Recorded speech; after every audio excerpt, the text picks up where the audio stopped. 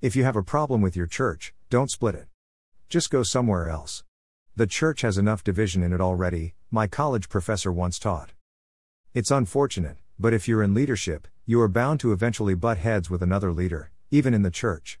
This naturally comes with the territory of leadership, because leaders are designed to lead, and they will eventually disagree about what's best. When this happens, there are a few different possible outcomes. 1. The other leaders will allow the primary leader to take charge, since that is their job. 2. The other leaders will harden their heart against the primary leader and try to ruin or usurp them. 3. The leaders will decide they're too different and go their separate ways, hopefully as respectfully as possible.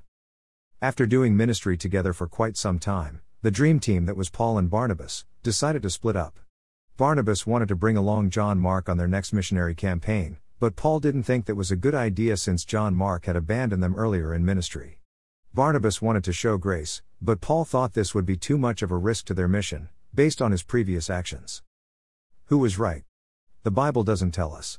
But it does show us that church leaders have struggled with each other since the beginning and that we can only pray and hope that we handle such moments with love, respect, and wisdom, even if we remain on different pages.